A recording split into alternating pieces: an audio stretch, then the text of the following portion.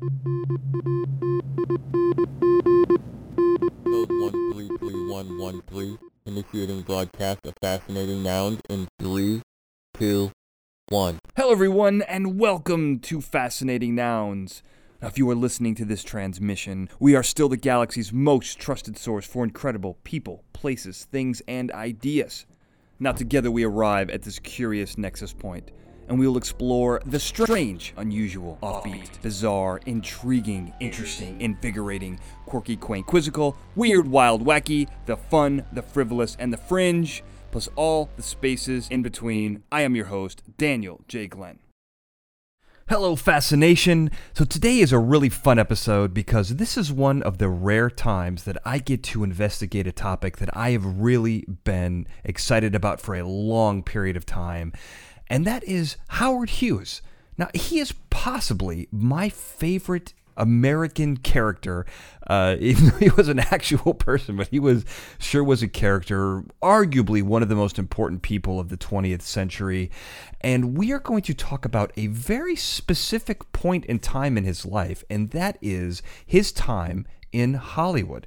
He spent a lot of time, was extraordinarily influential in Hollywood. He owned one of the big five. He owned RKO Studios. He helped destroy the studio system, was influential in breaking down censors.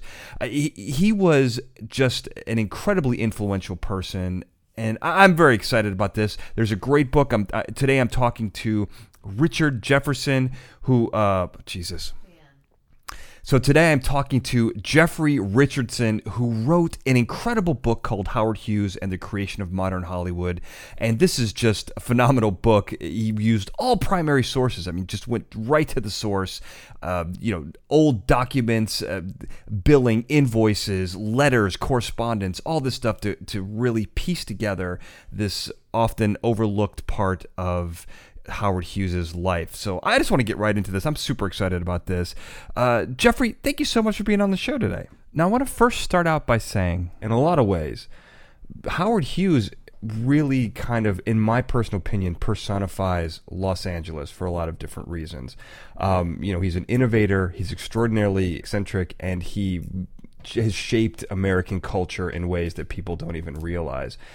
And I'm afraid. So I'm going to give a little disclaimer early on. I think you and I may be on opposite ends of the Hughes spectrum, but we're going to see if we can find a compromise here. I happen to love Howard Hughes. I'm into very strange things, weird personalities, and there's no other person in, I would say, in American history, definitely in the 20th century, who is as interesting for several different reasons as Howard Hughes. I love his eccentricities, both before he went totally crazy and before that. He was a very unique individual that I don't think there will ever be another person like him, going forward, and not to mention influential. Your book focuses solely on his time in Hollywood, but he reshaped Las Vegas. He completely changed their personality. He was a forefront in the aviation industry back when, that was an original, new, cutting edge, very extraordinarily dangerous profession. He's done a lot of different things. So I don't know where you fall into this. How did you get into Howard Hughes? What spoke to you about him?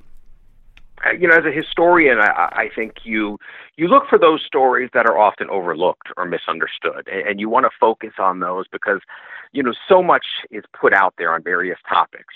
There's things, I work at a Civil War museum, and gosh, how many Civil War books do you see get produced every single year, and movies and things like that. So as a historian, I always kind of struggled with, well, how am I going to find a subject that really people don't understand, that they don't know about? And when I started to learn about Howard Hughes, it was a lot of those things that you talked about. You know about him, his time as an aviator.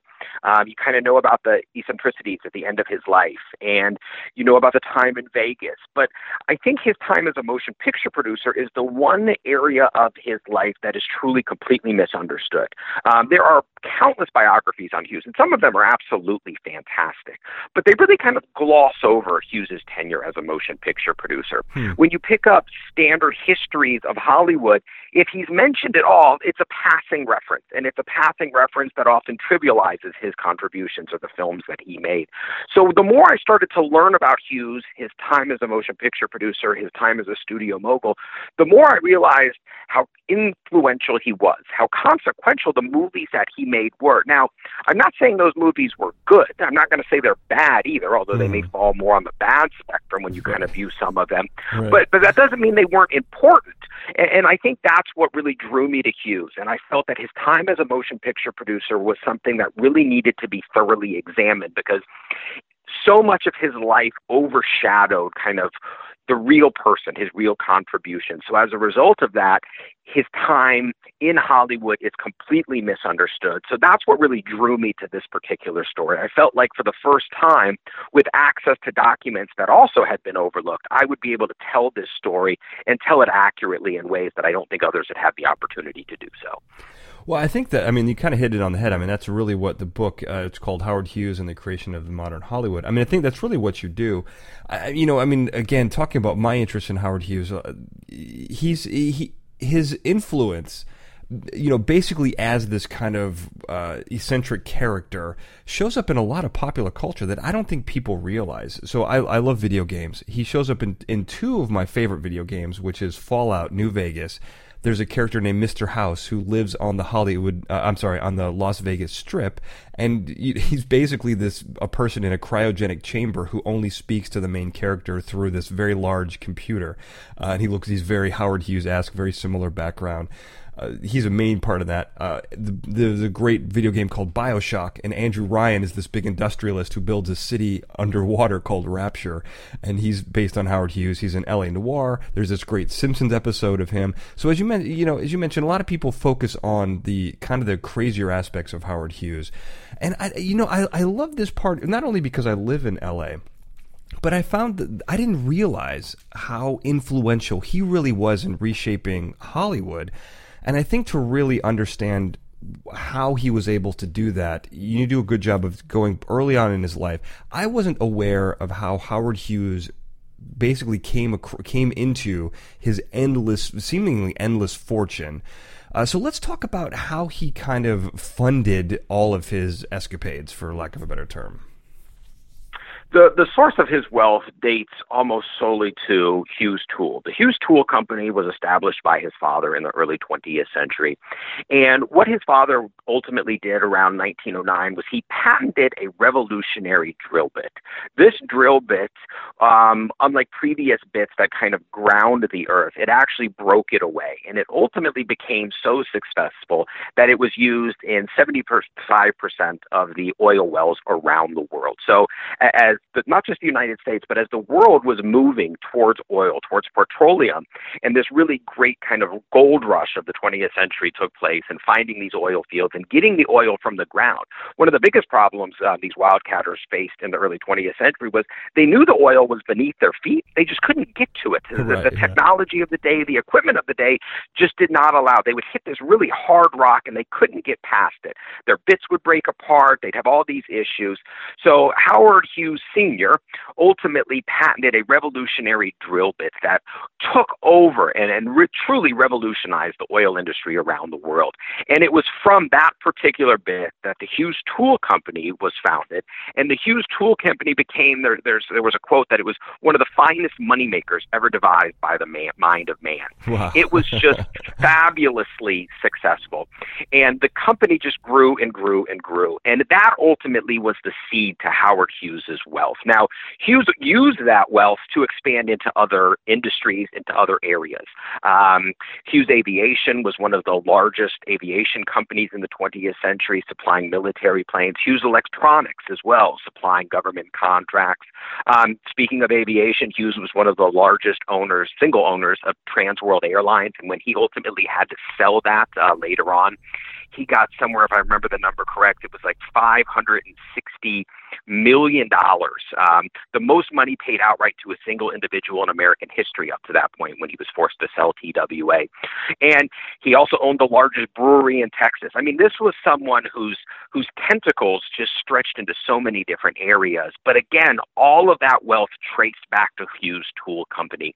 And when we talk about Howard Hughes, sometimes we think of him as he was kind of had this Midas touch. Everything that he did turned to gold. And a lot of the areas that he was involved with, he ultimately managed to make a profit out of it, but nothing to the extent of Hughes Tool. And the idea that really kind of made all of this work, and Hughes micromanaged, and I think that became part of his persona throughout his career. He would micromanage things. He would run things into the ground, somehow still manage to sell them for a profit.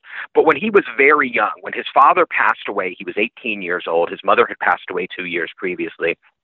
Right after that, he was able to get 100% control of Hughes Tool Company, and he learned the ins and outs of Hughes Tool, so he would truly understand the company. But within 2 years, he came to the realization that he didn't want to be meddling in his father's business, that he made a quote something to the effect of that his father was kind of, had worked for the Pony Express, and Howard Hughes was simply being a postman. And the idea was, his father had done so much, Hughes didn't feel like he would really be able to top his father when it came to the oil industry. So as a result, he stepped away from it. But he was smart enough to realize that if he let capable individuals run Hughes Tool Company, it would continue to grow. And by the time when he ultimately sold Hughes Tool Company in, I believe, the early 1970s, it was estimated that it had provided him with $745 million in profits during his lifetime. And on the top of that, he sold it for $150 million. Now, nowadays, when you say $150 million, even when you say $745 million, you're like, oh, that's not too much. At the time, these were revolutionary numbers. I mean, Hughes was declared in 1968 by Fortune magazine to be one of 2 billionaires in the United States. And this was the first time Fortune ever declared that there was a billionaire in the United States. And it was declared that Hughes was the richest man in America in 1968. Second richest man was J. Paul Getty. We know that name today because of the Getty Institute in Los Angeles, a fine museum.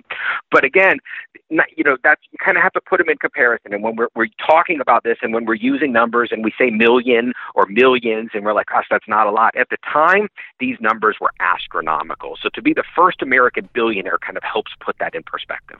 Well, and what's really important in this is first of all, he inherited this gigantic company. He inherited 50%. Now, a key part of this is his other relatives. I think there's several other relatives who inherited the other 50%.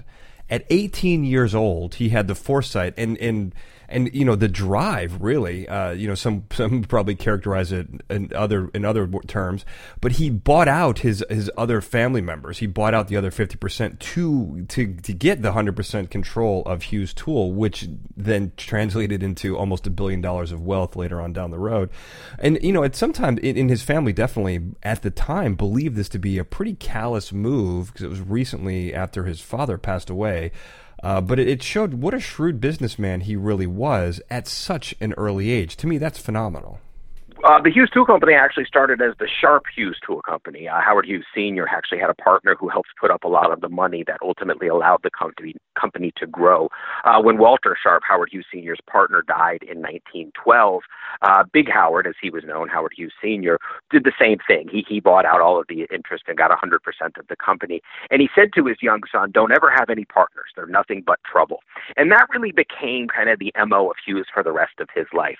We think of nowadays of these great titans, Jeff Bezos, Bill Gates, Elon Musk, these people that we think of, these individuals that are household names, but they're all at the forefront of publicly owned companies. So they are the largest shareholders, even Mark Zuckerberg at Facebook. They're the largest shareholders, but they're the largest shareholders of a publicly owned company. What Hughes did throughout almost all of his life, the majority of his money were in companies that he owned 100%. And that's what's really different. These were private companies, and as a result of that, there were many ramifications to that. One, he was able to have a lot more control. He didn't have to report earnings, so you never really knew exactly how much he was worth, but it gave him the flexibility to use his money and to do things in ways that would have been different if he'd have been at the head of a publicly traded company. TWA, which I mentioned earlier, is the perfect example. Now, that was a publicly traded company, and it was always a headache for him because he owned somewhere around 70-something% of the company, and he always had to deal with regulators and things like like that. So, Hughes Tool Company was owned 100% by Howard Hughes. He realized early on that he would not be able to work with his relatives. So as a result of that, he put his money up, was able to get a loan. He bought them out and was able to use that Hughes Tool to just grow and grow his empire, which became one of the largest privately held wealth that we've ever seen in the history of the United States. Well, it's pretty interesting. I mean, because it's a good thing that the Hughes Tool developed this drill bit to get oil long before Jed Clampett was able to basically just shoot a shotgun into his backyard and get oil. Because had that happened, the Hughes Tool may not even exist. I think we can both agree on that point. The second part of that is, which is kind of interesting, as you're telling the story, it's interesting to me that Big Howard had a partner who put up most of the money for Hughes Sharp Tool. He dies, so with the money that they've generated together, Howard's dad, Big Howard, buys out his partner. And then Hughes inherits the money and takes a loan out to buy the rest of the company. So essentially, Howard Hughes inherits the biggest company of all time and didn't have to really do anything except be lucky enough to be born to a guy whose partner put up the money for the largest company of all time. I mean, those are like 1 in a gazillion odds for that one. Absolutely. And what you normally see kind of in situations like this is the young kind of the inheritor of the company either stays in that particular field, runs that company, becomes associated just as his father did with that business, that enterprise, or they branch off into their own. And Hughes took that path of he really didn't want to run his father's company. So he looked at other areas where he could make his mark. And very early on, he identified 3 ambitions. He said he wanted to be the world's best golfer. He wanted to be the world's top aviator, and he wanted to be the world's most famous motion picture producer. Now, a list like that kind of shows his background, because you're not going to be the greatest motion picture producer, the top aviator, if you don't have the financial resources to do so. Or the golfer, for that matter. There's a lot of doctors. You have to practice every day to be a golfer. I mean, it's not like being there's other sport professions you could be naturally talented at. Golf, you really have to work at. You do, and it's interesting. Of those 3, he was able to achieve 2 of them. The one he wasn't able to achieve was being the world's greatest golfer. So it kind of shows you that's not that easy, even with money and the background that he had. So, Hughes really, again, when you look back at his career and you look at how many people would describe the way he meddled in business, the way he micromanaged, the way he kind of ran business, not always to the best of what others would say, but to the way Hughes wanted to do so, the smartest thing he ever did was walk away from Hughes Tool and allow it to continue to grow. And the numbers became astronomical. I mean, the way that the company grew over time is just really hard to put into numbers. But I mean, sales in 1924, $2.9 million. That's when he assumed control of the company. In 1956, they were $117 million. I mean, the numbers just continued to grow and grow. And Noah Dietrich, who became Hughes' financial advisor later on in life, made a snide comment at one point, basically, that if we can always keep Howard away from Hughes Tool, he simply can't spend the amount of money that he is making. And he certainly tried to. I mean, he put a lot of money into his motion pictures, but he had so much money coming in, he couldn't spend it all. Well, I mean, this is the part of the story that was probably the most disappointing to me, because being someone who kind of casually knew about Howard Hughes, I was under the impression he built his empire. And, you could argue that he did build his empire, but he didn't really, because the seeds of his empire were sown by his father, and they were the type of, what he was able to reap from Hughes Tool was such a wealth that he did not build. You could not. It's easy to look good when you have that kind of money. You can't really screw it up. You'll never go bankrupt. When you have that kind of money, nothing short of the stock market collapse, even like the 1929 stock market crash, couldn't really deplete him of the types of funds that he had. As you mentioned, these were all privately owned companies doing a type of industry that was going to continue well into the 21st century. So he became much less impressive in my eyes. And as we talk about some of the things that he did, especially with motion pictures, he kind of screwed up for 20 years and was just able to exist and do these fantastic things because he had an endless supply of money. Which is just insane to me. But also, you mentioned the smartest thing he did was walk away. I don't know that it was smart. It seems more like hubris, like his pride. This is one of the few examples in history where a man's pride actually was a benefit to him instead of being some sort of cautionary tale against pride. You know, him walking away was more him wanting to pave his own path to be his own man, not so much like, hey, you know what? I think I'm not really right for Hughes Tool. Maybe we should get some other people in there. You know what I mean? There's a very important distinction there. So while it turned out to be the smartest thing, I think it was probably the most self-centered thing that he did. It just happened to work out in the long run for him. These were the things I was a little disappointed at this, but nonetheless, these sort of drives really put him into the mindset of, I want to do these three things. I've got the resources to do it. So let's go get them. There's lots of things written about his aviation. I think I would love to see your follow-up book on his golfing career, because I think that is an extraordinarily overlooked aspect of his life. I want to see that as the sequel. You're exactly right. Yeah. Right. Yeah. The one thing I would say is, when it came to golf, the one thing that he did, he was one of the first individuals to tape his swing, so he could actually use the motion picture camera to tape his swing, so he could evaluate and improve it. One of the first people to do so, and obviously that's very common now. So I think I've written the book. That's it right there. Right. So we're done. Okay, fair enough. It's more like an essay, like a couple-page essay. But I like it. I think that I think there's more to it. I'd love to hear about this drive. Like, why did he pick golf? I'm personally interested in that. But so let's talk about his movie industry. How did he kind of become interested in films to the point where he wanted to go and become the top movie producer? Is this kind of one of those things where as a kid he saw movies and just wanted to go into that and had the money to do it, or was there something a little deeper involved there? Well, if you take all three of his ambitions, I mean, top golfer, top aviator, world's most famous motion picture producer, that sounds like something an 18-year-old kid would say. That's right in there. I mean, nowadays it might be a little bit different, but remember, we're talking about the 1920s here. So it's not too surprising when you kind of look at it and you think about this was an 18-year-old kid with unlimited resource deciding, well, what do I want to do with my life if I don't want to run my father's company? And when it came to motion pictures, Hughes was quoted in a newspaper of saying that really he like everyone now, and especially back then, was just kind of enamored by motion pictures. And he would go to them, and he said even when he thought they were cheesy, he still thought they were enjoyable. And when he was looking around to make his mark, he thought, well, a lot of these motion pictures that I see, they're not very good. And I, with that hubris that you mentioned, he kind of just said, I think I can make movies that are better, and it can't be that difficult, right? You just go to Hollywood and, you become a producer and you start making motion pictures.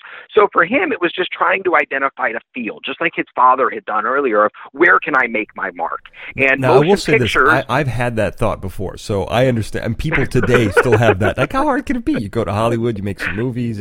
I I had one of my friends, I'll never forget this. He's one of my best friends now, but I met him, and we were both like working low-level jobs on a TV show, and he said, in a year I'm going to be writing I'm going to be writing for a television show. Like, he thought it was just so easy to walk out of college, get a writing job as a staff writer on a television show. And, I know that he doesn't listen to the show, so I can say he still has yet to achieve that dream 12 years later. And he's been working at it every time. The amount of difficulty to do this on your own merits is incredibly difficult. So I understand that thought. Hughes and I are very similar, is the point I'm trying to make. Yes.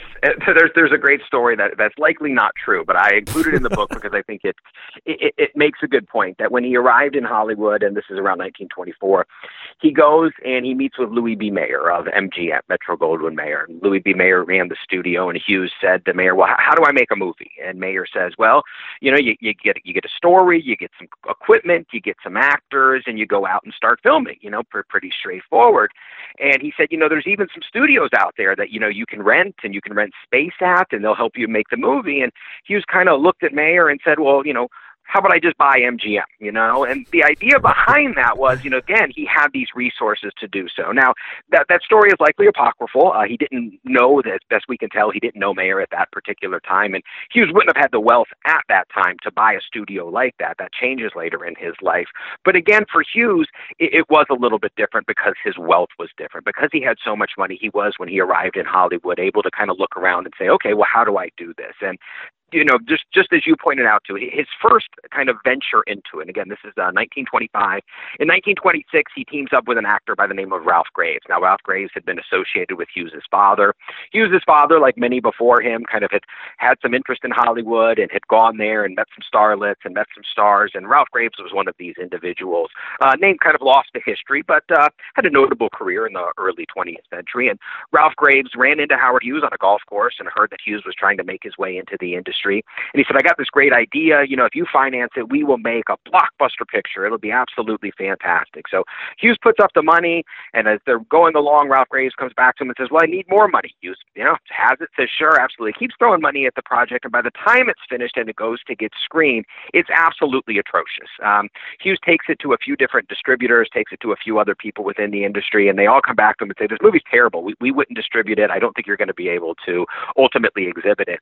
And it kind of just shows, even if you have all of these resources, it's not guaranteed for success. And as the story goes, and this is probably true, that Hughes burned all of the available copies of it because he was so disappointed with the film. So it really looked like when he first arrived in Hollywood, he would be yet another one of these kind of side notes. He would be someone who came there, tried to make their mark, and then quickly had failure and turned around and left. But as we see, he decided, I'm not going to let this failure define me. I'm going to continue to go at it. And ultimately, very slowly, he started to learn more and more about the industry, continued to fund movies. But what he's doing, which is different at the time, is he is funding these movies solely by himself. Now, he reorganized a company that he had that began as a drill bit company that his father had assumed. So he reorganizes this company to produce motion pictures. And whereas when we kind of think of independence of the period, and that's not a true accurate description to describe other producers at that time, like David O. Selznick, individuals like that. But well, let me stop you for 1 second here, because one of the things that's extraordinarily important to note here is this is 1925. 1926 is the first talkie, the first sound film. So we're talking about essentially the silent era. Sound films don't really come into prominence for the next couple of years. So we're talking about he's producing silent films in the era of the studio system. So there's basically 5 gigantic studios, the big 5, and then there's 3 small ones. And the big 5 are Paramount, Fox, MGM, Warner Brothers, and RKO. Universal, Columbia, and United Pictures are the smaller ones. United Pictures was made up by gigantic silent stars at the time. I believe Douglas Fairbanks, Mary Pickford, Charlie Chaplin all had a stake in United Artists, if I'm getting my history correct. So there's a huge system in place. There are essentially safeguards in place for these studios to make sure that they are the ones making a profit. You mentioned these independent producers, so there are people producing films independently. But everyone has to go through the studio system where it's essentially vertically integrated, meaning that these studios are both funding the film and they own the theater chains to distribute them. So an independent producer actually has an extraordinarily difficult time unless they team with one of these major studios in order to even get their picture shown. It's not like today where you have theater chains and you can kind of get any movie in there. This is an extraordinarily insular community that was difficult to break in, even with large amounts of money. And even with those large amounts of money, as you mentioned, this movie called Swell Hogan, I believe you're talking about here, doesn't even exist anymore because he burned all the copies. But he couldn't even take that movie and really have an easy path to distribution. So this is an incredibly difficult, almost hostile environment that he's working in, and all these other independent producers you're talking about, they're all working in this exact same structure. And they're directly tied to studios.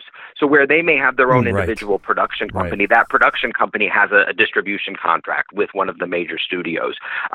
What you described, I think everyone knows what a monopoly, one particular company that dominates an entire industry. This was an oligarchy where it's these 5 corporations that are dominating the entire industry. And everyone had to work through them. And you hit upon the key thing to their success, and it was the exhibition. They controlled all of the major theaters in all of the major markets. And as a result of that, they were able to recoup 70 to 80% of all industry revenue. So if you wanted to make a movie and you wanted it to be successful, you needed to get it into one of these corporations' theaters. And if you did not abide by their rules, if you didn't play the game, so to speak, they just refused to show your movie. And that's what made independent production virtually impossible during this particular time. Right. And it's in having a failure at that, no one wants to show a crappy movie. I mean, even the studio system had deals in place with their exhibitors that you basically had to buy a bunch of their movies to show them. So they would tie in a great movie with a bunch of crappy movies, and you had to buy all of them if you were an exhibitor.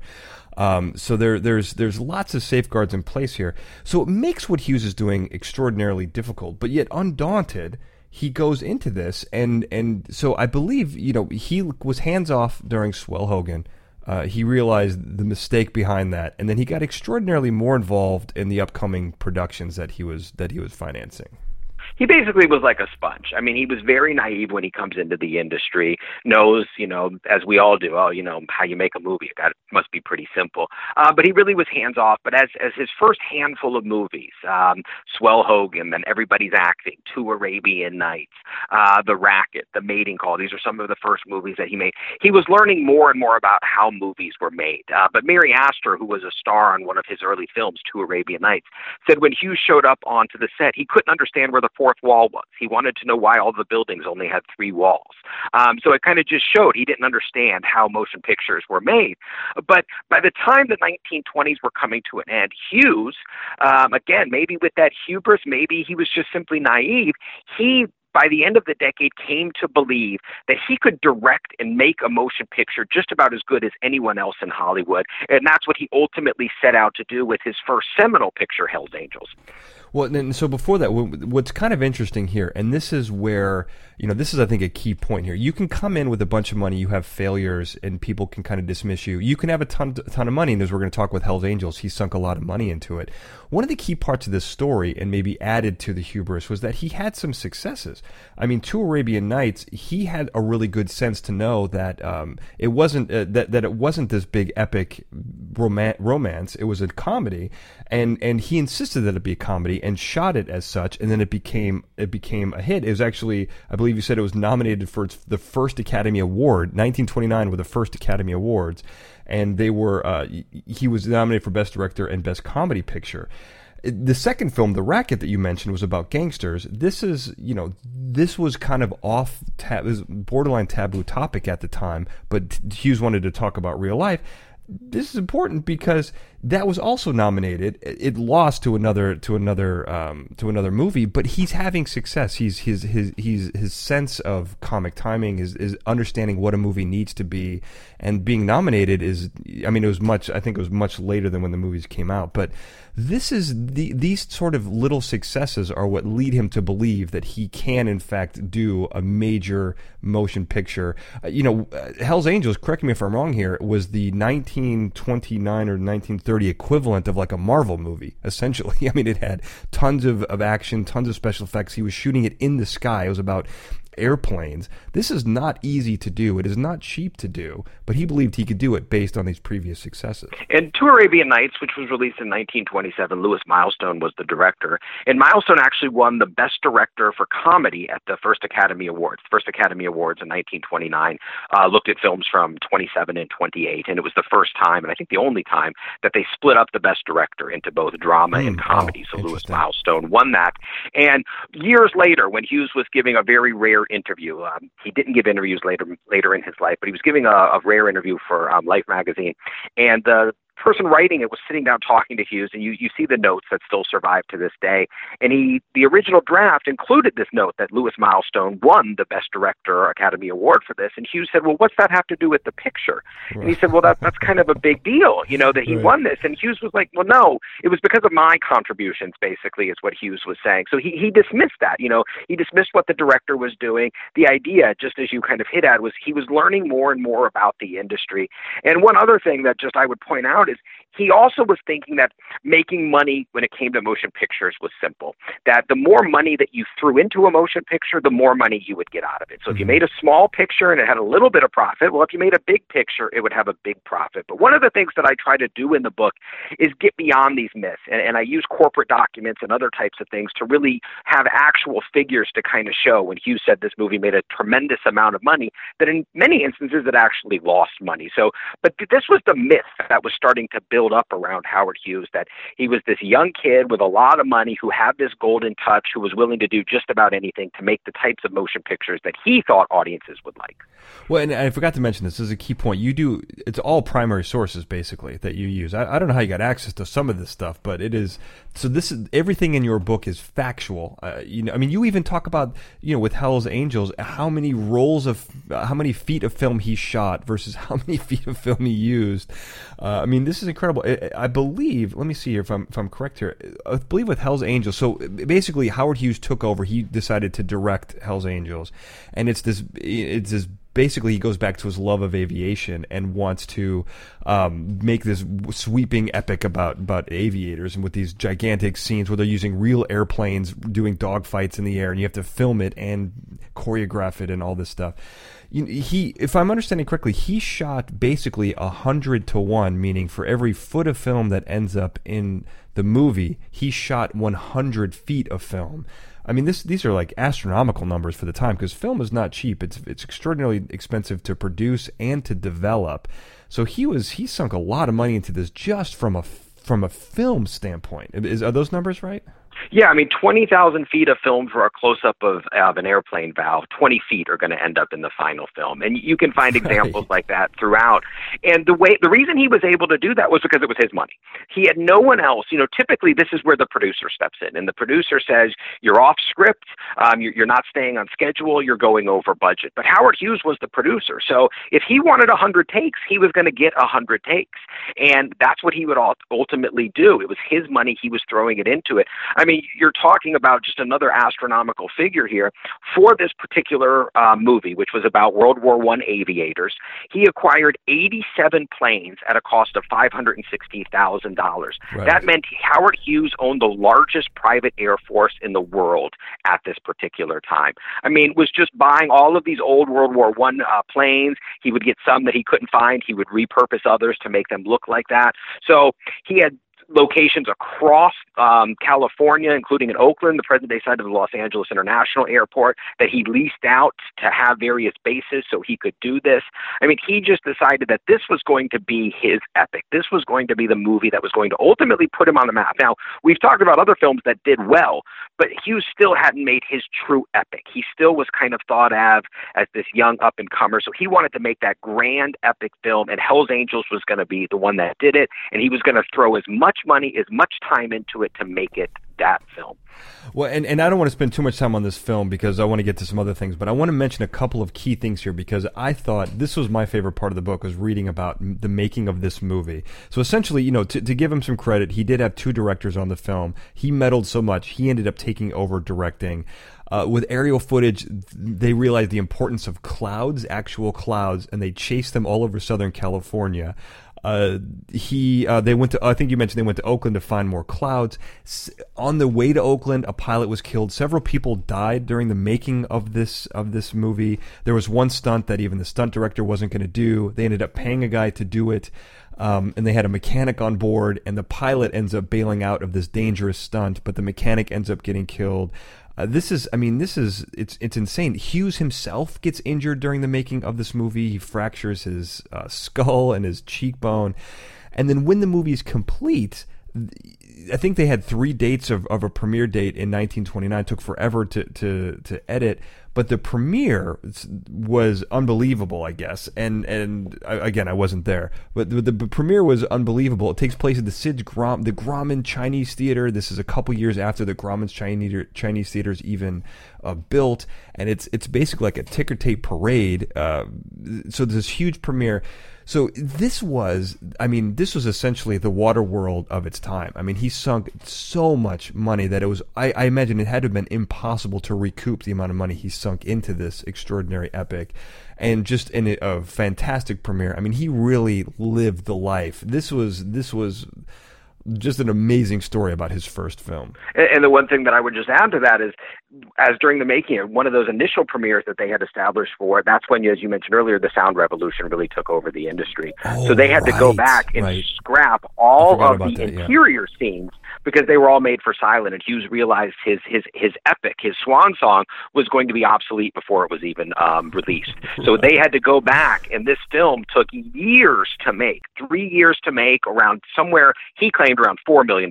My research proves that it was more around $2 to $3 million. But, again, he would go back, and no matter what, he's going to scrap all of that old material. And, of course, the original star of the movie was a Norwegian-born actress. She gets replaced by Jean Harlow, who becomes one of the great stars of the period. No money, nothing was too small for this film, including the premiere, which was one of the greatest kind of premieres in the history of early Los Angeles. Right. And the tickets to it is $11 a ticket, which is actually expensive nowadays, to a premiere. I totally forgot about that aspect. That is huge, because this happened in a lot during the silent era. You had lots of people who were foreign actors and actresses who they didn't need to even speak English, and then all of a sudden the sound comes in and their career's over because they have a heavy accent. They don't sound like how their image looks on film, so it gives a whole different look and feel for what the characters they're playing. I mean, it was a nightmare. But Hughes has all the money, reshoots the entire film, not the entire film, but a lot of the film with new actors, especially all the scenes with the previous actress who was the lead. Just an absolute debacle. A great story. I love that story. So let's move on to one of the key things here is the reason why Hughes is revolutionary in the film industry is not because he was dumping a bunch of money into movies. People have been doing that forever.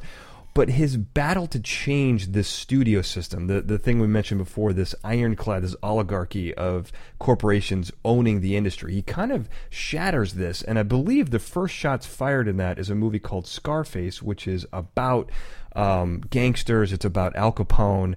And this kind of irks some of the censorship boards. There's a censorship board, the MPPA, I believe it is. I forget how many P's are in there. MPPDA. And so he kind of draws their ire from this film being a little too violent. And he goes to battle. And this is an organization that's basically created by the film companies and essentially designed to censor their own before anyone else could censor them, I believe. And he goes to battle with them. These are kind of the first shots fired in what turns out to be this extraordinarily epic battle that ends the studio system. Because this oligarchy of these big studios, the one thing they really worried about, because they were making all of this money, they were dominating the industry, they were worried that the federal government would ultimately step in and enact antitrust laws across the industry, but they would break them up. And that scared them more than anything else. That would destroy their monopoly that they had on the industry. So they didn't want any controversy. And they thought the best way to avoid controversy was to not make controversial films. So they put very strict rules in place. And in 1922, they established the Motion Picture Producers and Distributors of America, the MPPDA. Will Hayes, the former head of the Republican Party, former Postmaster General, took over. He came to be known as the Napoleon of the screen. And the idea was there were certain rules that all producers had to follow. You had to limit controversy. So you couldn't make criminals be sympathetic. You couldn't show killings graphically. Firearms their use had to be restricted. When it came to sex, the sanctity of marriage and home had to be upheld. You could not infer that lower forms of sexual relations were in any way common. Nudity was never permitted. There was actually nudity in films prior to this particular time. So these very strict rules were in place because they didn't want anything to be controversial, because they didn't want the federal government to step in and enact antitrust laws. So that's what Hughes, when you mentioned earlier that he wanted to make really realistic films, even from the outset of his career. Well, how can you make a realistic film when you have to show a husband and wife sleeping in two separate beds? So it's this idea of this is what he was up against. So when he decided he was going to make a gangster film, his gangster film was going to be as realistic, as violent as possible, and that went against one of the biggest tenets of the industry, which was making something that was controversial. Well, and the thing that I think is important there is it's not only about sex and violence. This was about tone and message. Even, as you mentioned, gangsters, outlaws, the people who were the bad guys couldn't look sympathetic. You couldn't really, they couldn't be the heroes. There was no such thing as an anti-hero movie at this time. The cops always had to win. The cops always had to get the bad guy. Always. The bad guy could not get away with it. Right. So, that's just crazy to think about nowadays, where essentially this censorship board developed by the people who are making the movies are essentially driving your creativity on the movie tone, message itself, and the storylines. I mean, that's pretty crazy at the time. So Hughes fights against this with Scarface, and essentially, just to sum it up, makes some concessions so that there's several versions of the film that are released, but he has to get it cleared, especially in New York, which is notoriously difficult to pass the censorship board, but also has the largest number of people who want to see the movies. It's a big battle. But he makes his concessions, and then he actually leaves Hollywood for a while, almost 10 years. He goes and does all the aviation things. He sets records, becomes a national hero, and then comes back to movies in 1939. This is right before World War II, right at the end of the Great Depression. And he kind of comes in, and this is where I think this is really where the beginning of his march towards at least historical significance begins, in my mind, with the making of the movie The Outlaw. And just the making of the movie, the casting of Jane Russell, essentially, I mean, you kind of make the argument, I don't want to put words in your mouth here, but you kind of make the argument in the movie that she was cast specifically for her bust size, and that is used in marketing for the movie. So it's one of the first times where, sex is used to market a movie, much to the chagrin, again, of the censorship boards, which still exist. So this is kind of where he kind of took the shots early, had a loss, comes back, regroups, comes back, and this is kind of really the march towards ending the studio system with The Outlaw, in my opinion. When you look back on these films, what's kind of amazing is they seem so passé today. If you were to watch right. this movie, you would go, what's the problem? I mean, she's bending over and she's got a low scooped blouse and she bends over. Gosh, right. You see worse in commercials on broadcast networks today and things right. like that. You need them in these commercials nowadays. They're not even optional anymore. Yeah, I mean, but back then it was controversial. I mean, when the MPPDA first screened the film in 1941, The Outlaw, they said they had never seen anything quite so unacceptable as the shots of the breast of Jane Russell. But again, when you go back and watch it now, you're like, well, I don't get it. I don't understand. So we always have to put ourselves in the era, as historians. Right. And when we talk about these things, we have to remember we can't look at them in modern eyes. What was it like in the 1930s and in the 1940s? So they had even made films, their censorship increased. And the censorship boards, there was the one we had talked about, which was by the studios themselves, but there was also censorship boards at state levels, at local levels, and all of them had to approve a film. So the one produced by the studios actually strengthened their kind of censorship in the 1930s, where they actually required all films to have a seal of approval after 1934. And if you watch old movies, you see that pop up. It's one of the first things you see. You see this big seal, and it says approved by the so-and-so. All movies had to have that after 1930, and that was, again, to make sure they were abiding by those rules that they had established when it came to sex, violence, tone, and all of those types of things. And Hughes's movie did not abide by any of those. You also had to get all of your advertising approved. Right. And Hughes would have these images of Jane Russell in a hayfield, or in a haystack, which was not a scene actually from the movie. She's got this low-cut blouse. She's holding a gun. And he would use some really kind of just some really great taglines for this. I mean, one of them was, how would you like to tussle with Russell is a common one. The one I like, what are the two great reasons for seeing Jane Russell's rise to stardom? And then much smaller, it says she's daring and exciting. Right. And then this one, this double entendre is just, you can't even explain this any other way. One tagline simply said, here they are. And that was it. That's all it said. So, he's really pushing the boundaries on screen and then off screen of how you go about producing and promoting these movies, to really, what he said, to try to make a movie that was realistic. But in reality, it was really, you could look at it, he was simply trying to exploit, sex and this idea behind Jane Russell for that film. Well, yeah, and the one I love is he did a skywriting where he basically did two circles with dots in the middle. It's funny, even today that would almost be a little risque in my opinion. I can only imagine in the 1930s doing that, but it's really funny. But it shows, this is essentially pushing the envelope for the sake of pushing the envelope. I'm not, in my younger days, I was a fan of it. Family Guy always did that. As I've grown older, it's kind of tiresome just to be doing things without any creative force behind it other than to push the envelope. I don't really think I don't know. To me, that's not always a great motivator. However, in this particular case, what he was doing was essentially trying to break down I always think censorship is a bad thing, and he really was using this to break it down. He was marketing sex as, it's a very vapid way, very exploitive way to market a movie to get people to see it. But these are the techniques people use today. I mean, this is the stuff people are still using today, which was unheard of at the time. As you mentioned, advertising had to be cleared. It wasn't the movie that had to be cleared. You had to clear advertising with these boards. So he was really pushing the envelope here, and on that respect, I think he was doing good work, because it ends up with the destruction of the censorship boards, as they were. Now, it's interesting because the New York Censor Board, it took 5 years to clear this.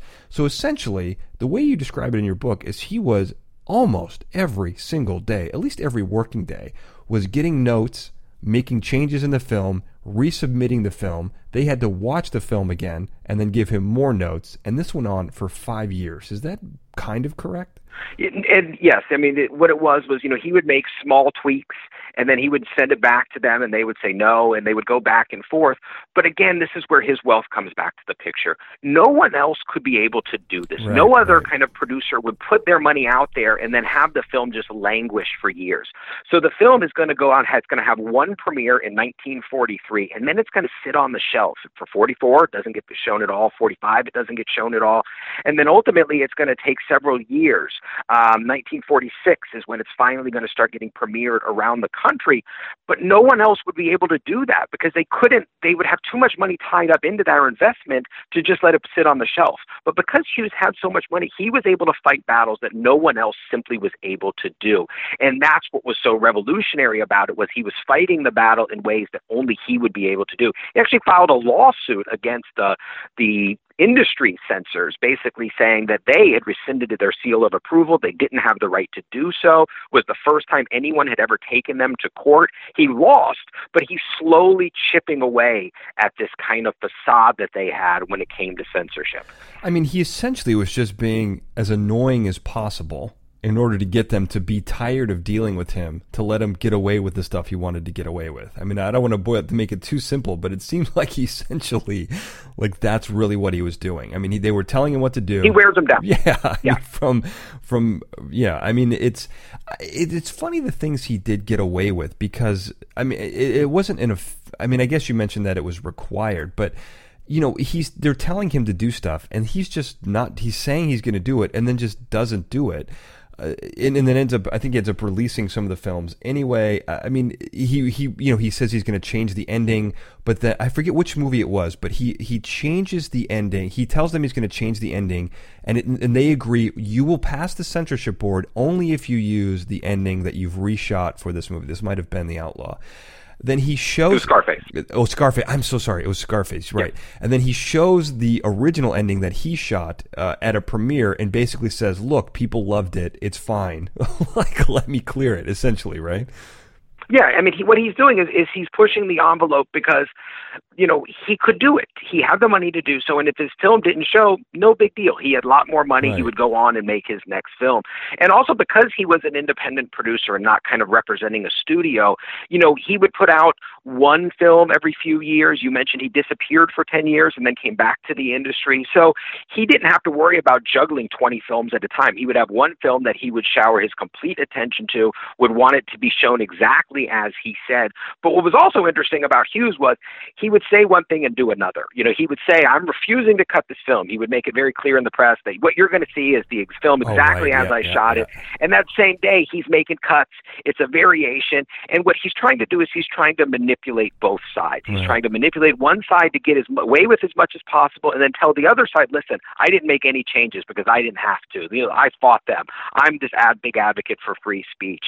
So he's really great at making this persona not just about the movies, but about him as well. And that's adding to this aviation. He's fighting the government when it comes to, government contracts in World War II. Hughes is becoming so much larger than life during this particular time that he becomes almost a bigger star than any person that he puts on screen. I mean, it's incredible what he was doing, though, as you mentioned, working both sides. That is essentially, besides entertainment, which that happens in entertainment, that tactic has been used in politics forever. It goes on all the time with every politician.